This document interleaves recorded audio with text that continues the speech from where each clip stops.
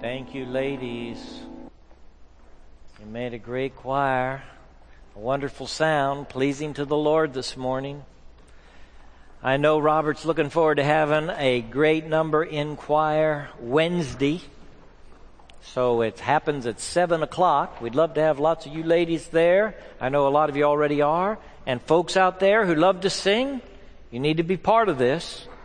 We're intent on seeing our choir do a special presentation for Palm Sunday and Easter. So jump in there and be part of that, all right? What we've been singing about is my heart. This is what I seek to do. Ever since I wrote that little song when I was 16, I want my life to count for Jesus. I've been trying to make Him the center. Spiritually, emotionally, financially, in my family. In every way, let Him be the center. Let my perspective be shaped by the person and work of Christ, who is God's highest and brightest revelation of Himself. Amen? I mean, there is no revelation to which you can go, which is brighter and higher, more complete and accurate than that which is Christ Jesus Himself. And so we are Jesus people at First Baptist New Orleans. We are focused in Him. We believe in Him alone is our salvation, that we are rescued by His work upon the cross. We also believe in Him alone we find our purpose for life on this planet. And until we are connected to Him and know Him as Savior and Lord, we really don't know what this pilgrimage is about. Our purpose is found in Him. And He is indeed God's highest expression. And He upholds all things, the Scripture says, by the word of His power. So Jesus is not just an historical figure to us who lived 2,000 years ago. He is the living Son of God who is present with His church. He lived His life on this planet, truly man, died as a man upon the cross, was raised the third day, and now is eternally present with His church, in His people. He resides in the hearts of believers. So we are Jesus people, not just looking back, but in our experience of life and living. And over the next 5 weeks, today included, I'm going to talk about some qualities of character. People have called them the cardinal virtues. But I want to do so not in terms of philosophers, but in terms of Jesus and how He exemplifies prudence and temperance and courage and justice. These four are the cardinal virtues identified early in the thinking of God's church. The early fathers talked about them. I'm inspired to talk about them these 5 weeks because a man who grew up in the church said, I wish somebody had talked to me about those. So young people, I want you to pay attention over the next 5 weeks, okay? I know you pay attention every Sunday. But these are important. These are vital. These are concerns of character and qualities of character. Now, because Jesus is the focus and He is the center, and we want to stay centered in Him, we're going to the teachings of Jesus in Luke chapter 12 to begin this pilgrimage, studying these virtues and praying, God, incorporate this in 2013 into my life so I can make good decisions, so I can be wise in my deportment, in my behavior, in my walk. And here we have a sad story, really, in Luke chapter 12, beginning with verse 13. Someone in the crowd said to Jesus, Teacher, tell my brother to divide the inheritance with me. Jesus replied, Man, who appointed me a judge or an arbiter over you? Then He said to them, Watch out. Be on your guard against all kinds of greed. You know, Jesus doesn't harp on specific sins a lot. When he does so, when he pulls them out to put them in the light of day, he pulls out the sins that are closest to us. Not the sins that plague other people, but the sins that plague us. And particularly we who see ourselves as devoted. Be on your guard against all kinds of greed. He says all kinds of greed because greed is a big word that encompasses a lot of inordinate and improper desires in the human heart. Longings and desires that, if left unchecked, if they go galloping in your life, they bring you to character and moral ruin. If you were to say to me, what are the big sins? I would put greed in the top 3. For the devastation it creates in families and marriages, individuals, human hearts, and yes, communities. Be on your guard, my brother, my sister. Be on your guard against all kinds of greed. Why? A man's life, it's a trap. That's why. It's a detour. A man's life does not consist in the abundance of his possessions. Could anything be clearer? Is Jesus stuttering? He is saying absolutely the truth about your life. If you don't get this, you will spend your life pointlessly. All your days on the planet. And look back and wonder what in the world you were doing. Your life does not consist in the things which you possess. You fall in that trap and greed will make you do it.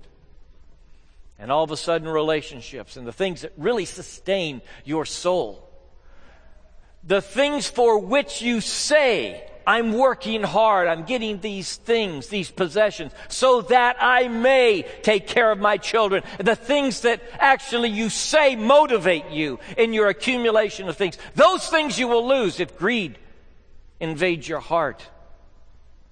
And it actually becomes the purpose of your life to accumulate more stuff.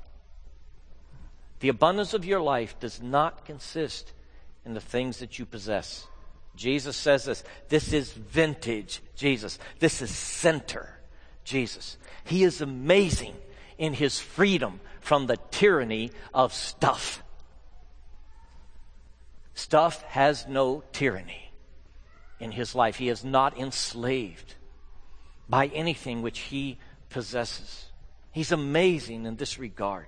He comes at life with such a freedom to live because he is not encumbered by a devotion to the stuff. And he told them this parable. Now, coming out of this exchange with this man who wants him to be an arbiter and a judge, and he says, who made me a judge over you? And so he's refusing to really enter into this particular event. And then he goes on to enunciate, to describe a situation which perfectly illustrates this man's need and addresses his need. He told them this parable. The ground of a certain rich man produced a good crop. I want you to pay attention to the word good, dear Baptist brother. All right? Good is in the vocabulary of the Bible. A good crop, a good man.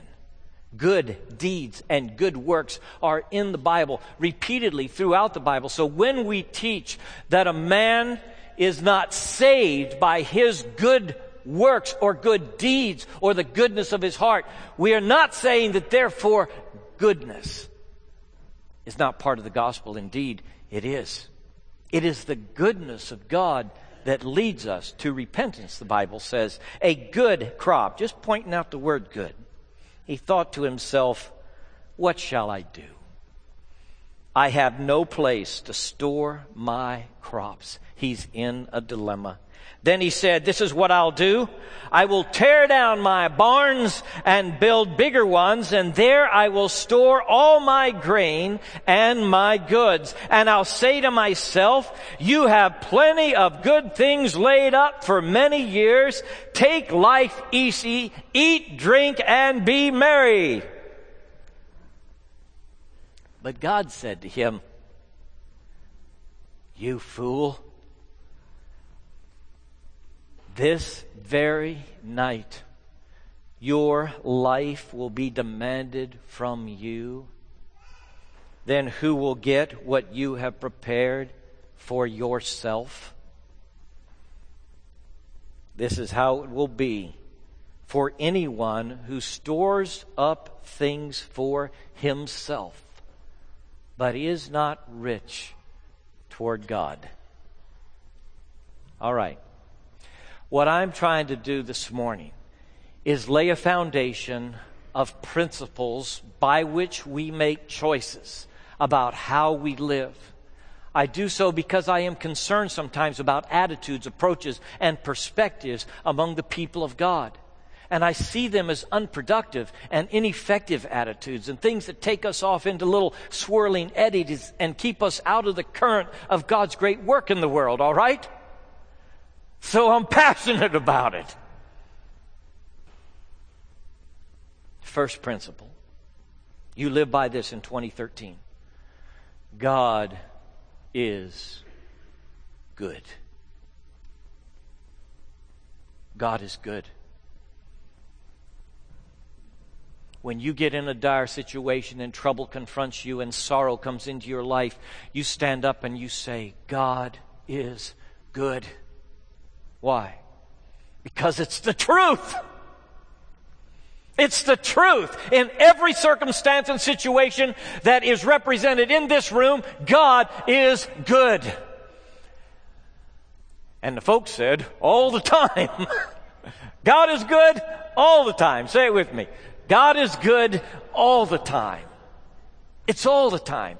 God is good. We affirm the love of God, that God is love.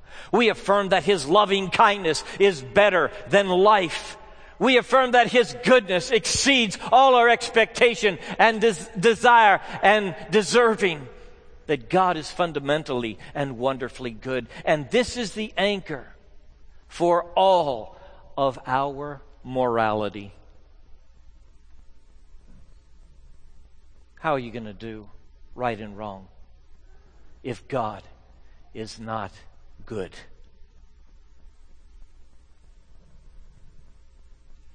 It is fundamental to making decisions that God is good. The rich fool is benefiting from the goodness of God every day.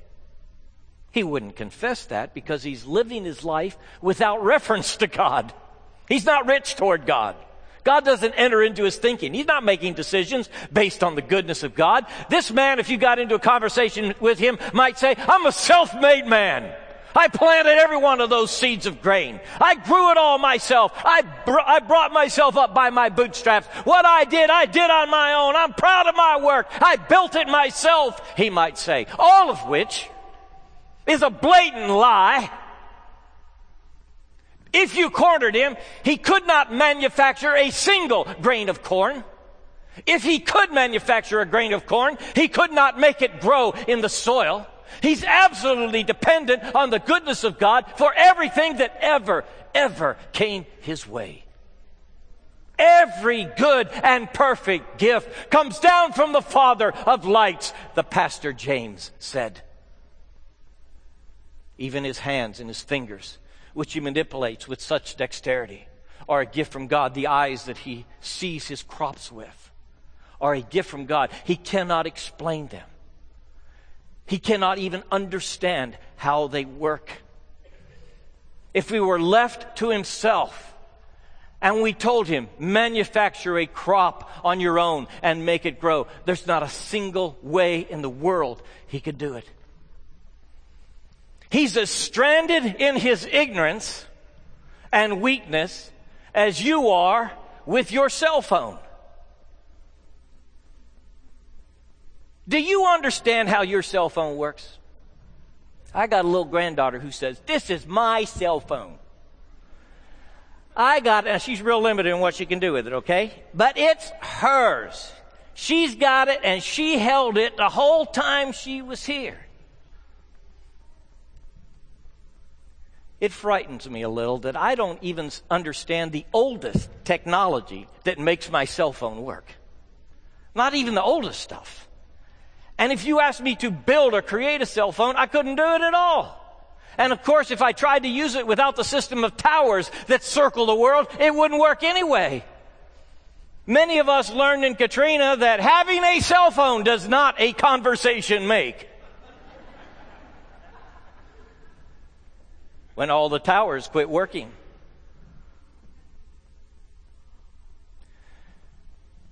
And it's just a way with that rich fool who thinks he's self-made. And yet, all the resources and genetic engineering of the Creator God have been poured into his life without charge. And yes, he has stewarded those things, but they were not his. And he stewarded them with gifts in his own person and intellect that were not his. They were all delivered to him without his request even or knowledge. And so no matter who we are, anywhere in the world, we are a fool if we say God is not good. Because everything that is ours is ultimately a gift from him. God is good. It is a fundamental principle of our own morality. Now, I want to challenge you with a second principle that the rich fool, I think, understands. Creation itself is good. Now, I want you to get this, okay?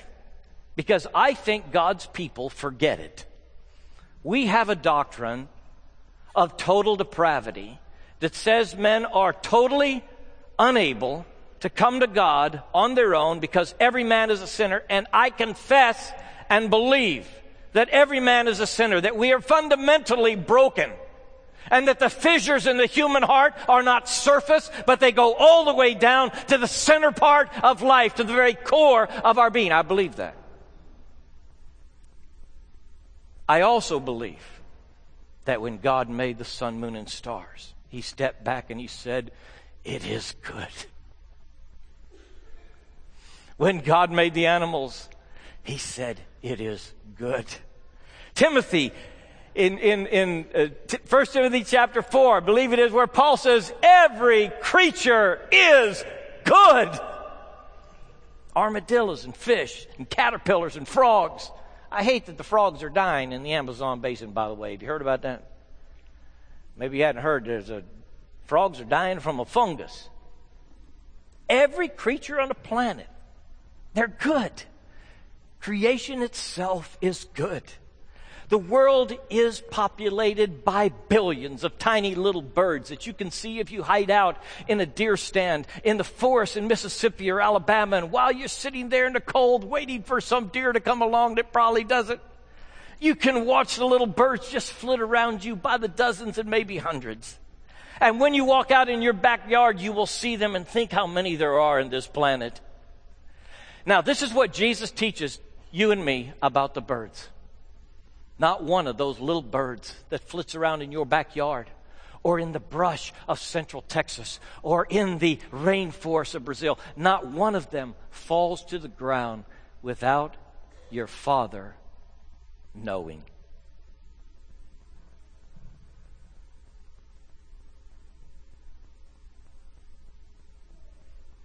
Why does he pay attention to sparrows who are here today and gone tomorrow? Because they are good. Have you ever watched one? Have you ever marveled at how they are made?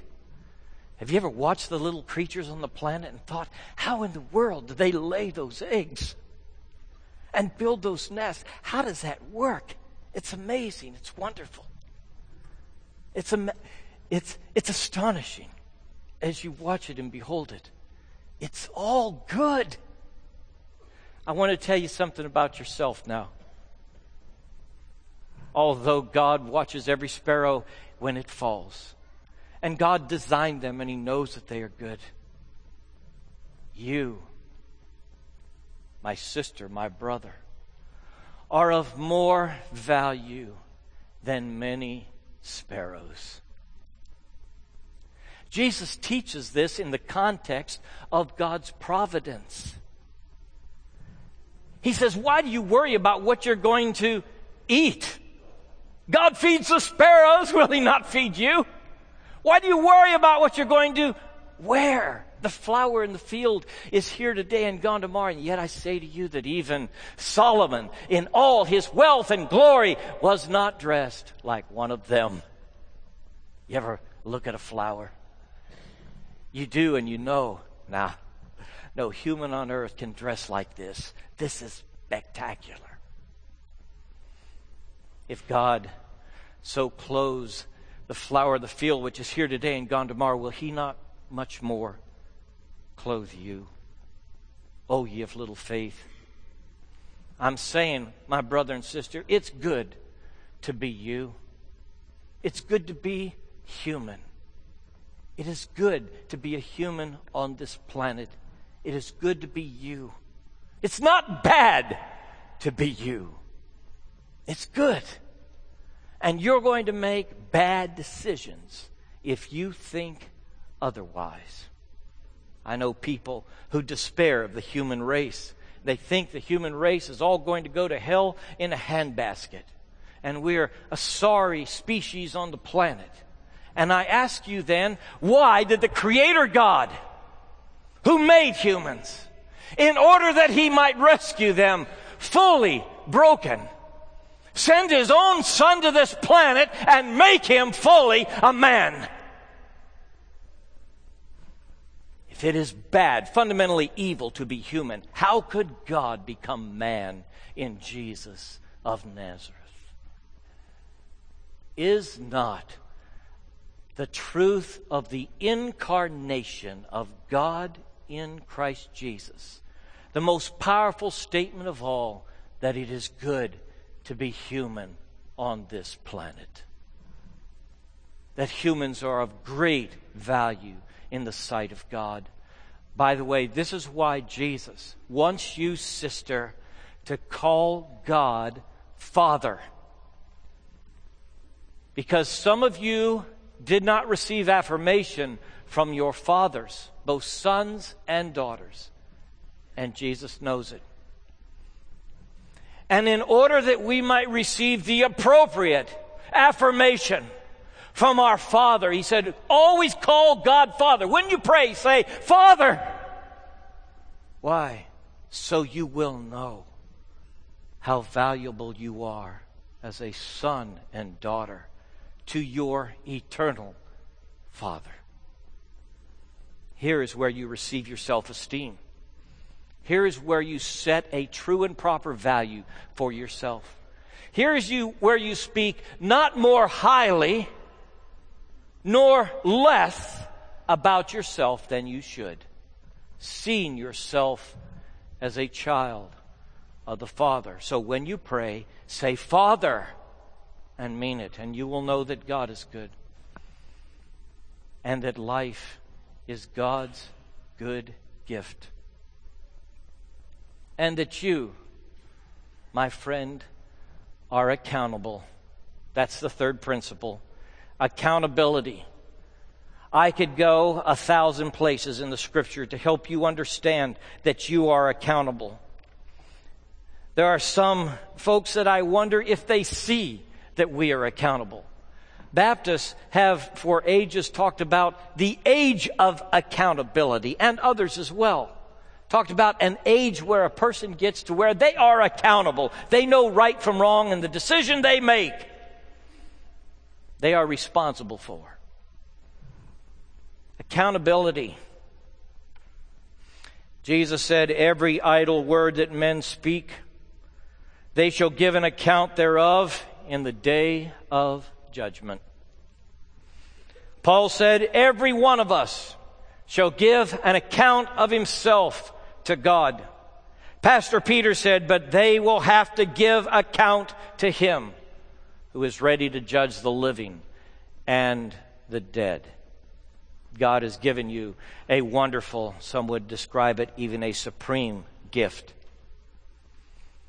He has given you freedom. Freedom is a core value in our thinking about Christ. If the Son shall make you free, you shall be free indeed. Stand in the liberty wherewith Christ has made you free, Paul said. Be not entangled again in the yoke of bondage. A core value is freedom. I was at the World War II Museum yesterday, participating in the ceremonies for the U.S. Freedom Pavilion that is being opened today to the public.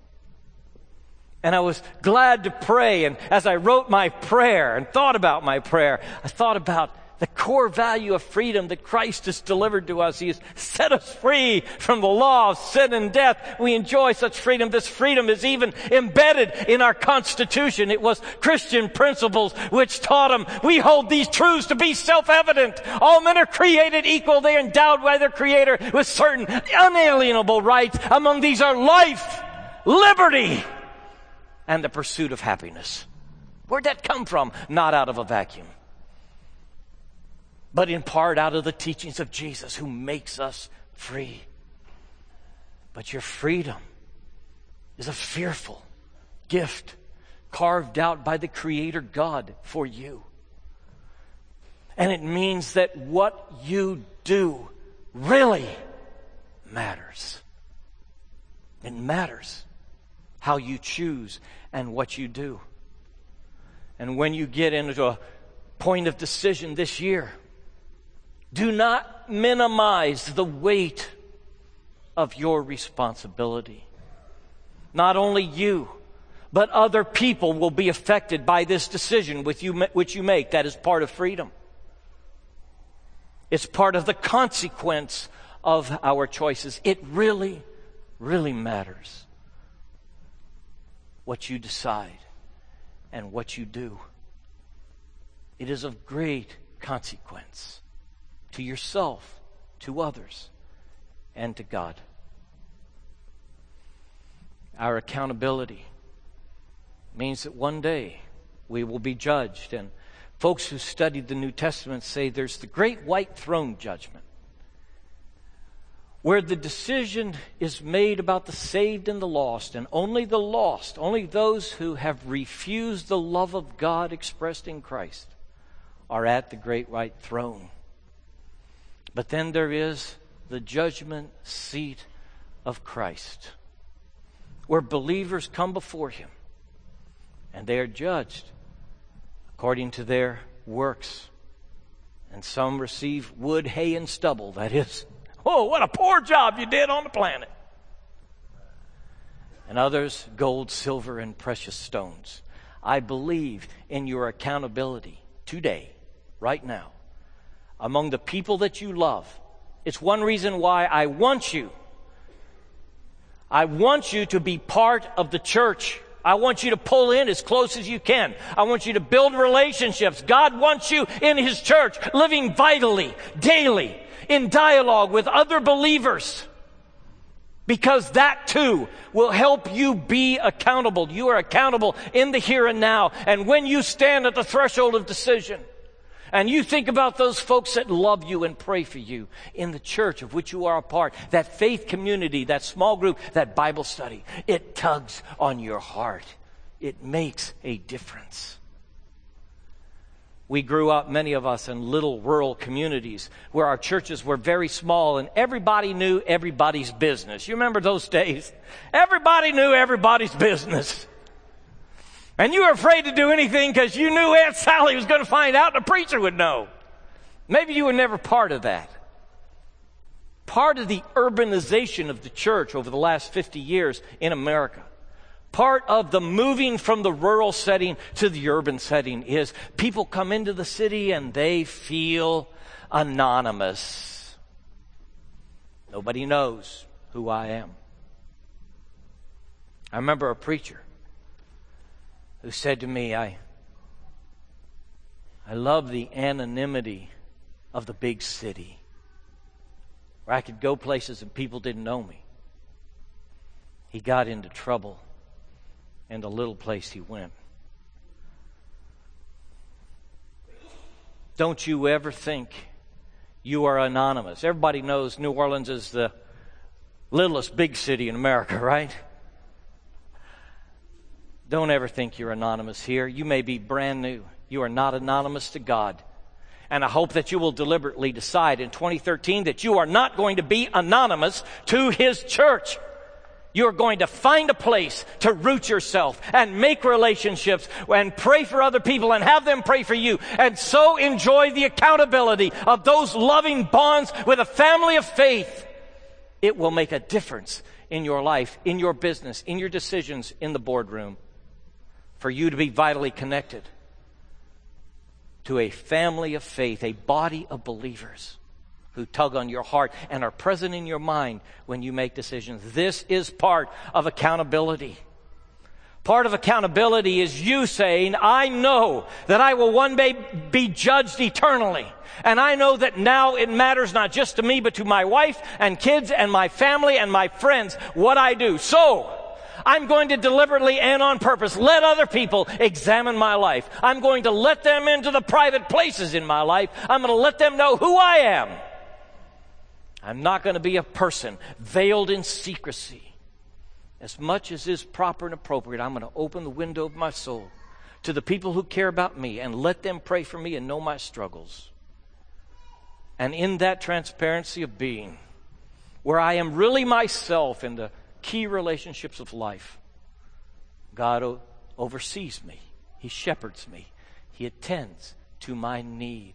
And when I make decisions, He prompts me with those relationships that are so vitally important. I conclude with this principle that you must not forget, though the rich fool did. The rich fool thought he was accountable only to himself.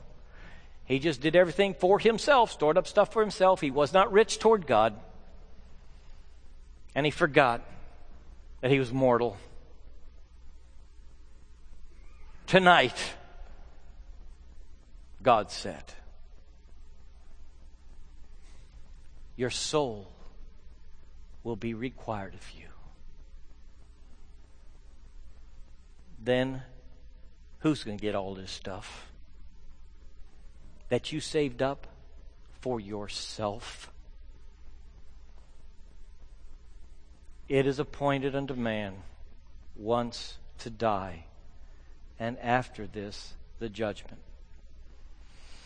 Now, I'm going to talk about death in the Lenten series. Between Mardi Gras and Easter, I want to talk to you about death in view. Because it's on your mind more than you admit, even with teenagers, sometimes with children, certainly with adults. It gets on your mind. You begin to wonder about your legacy, your significance as you age. I want to talk about death from the point of view of the New Testament. So I'm going to do that. But right now, I want to impress upon you, you will die. You. Not your grandmother only, or your parents. You have an appointment with death. It's on God's calendar. You are fearfully and wonderfully made. That's point number 2. You're good. And all your days are numbered before one of them came to be. That's point number 4. You're mortal. And your mortality is important. I don't want you to get in a hurry. I don't want you to stop planning your life. I don't want you to abandon the disciplines of prudence, and justice, and wisdom, because death is coming. But I want you to feel the urgency that brings to every honest human heart. We are accountable. One day we die. What will we do with our remaining days? If we make our decisions in the light of the shortening time of our life, we'll make them better. Now, I've said a lot of things this morning. I hope it's not overwhelming. I want to challenge you to link up with God's church. If you feel the prompting of the Holy Spirit today to join with First Baptist New Orleans and become really a part of the fabric of this community, then you're invited to do so. In just a moment, just tell one of our prayer partners, I want to become part of this fellowship of believers. If you've not been baptized as a believer, you have an opportunity to come say, I want to be baptized as a believer and so identify publicly with the Lord Jesus who bought me with his blood and his church whom he formed. Maybe you just need to pray with one of our counselors and say, I'm committing my life to a new effort, a new direction in this year. And I want to bond with you in prayer about it. We are ready to do that. Let's bow our heads together. Lord, we pray that right now you will do your work in us spiritually, the things that need to be done. God, help these decisions we make, these steps we take, to make a huge difference in our lives and the lives of the people we love. We pray in Jesus' name. Amen.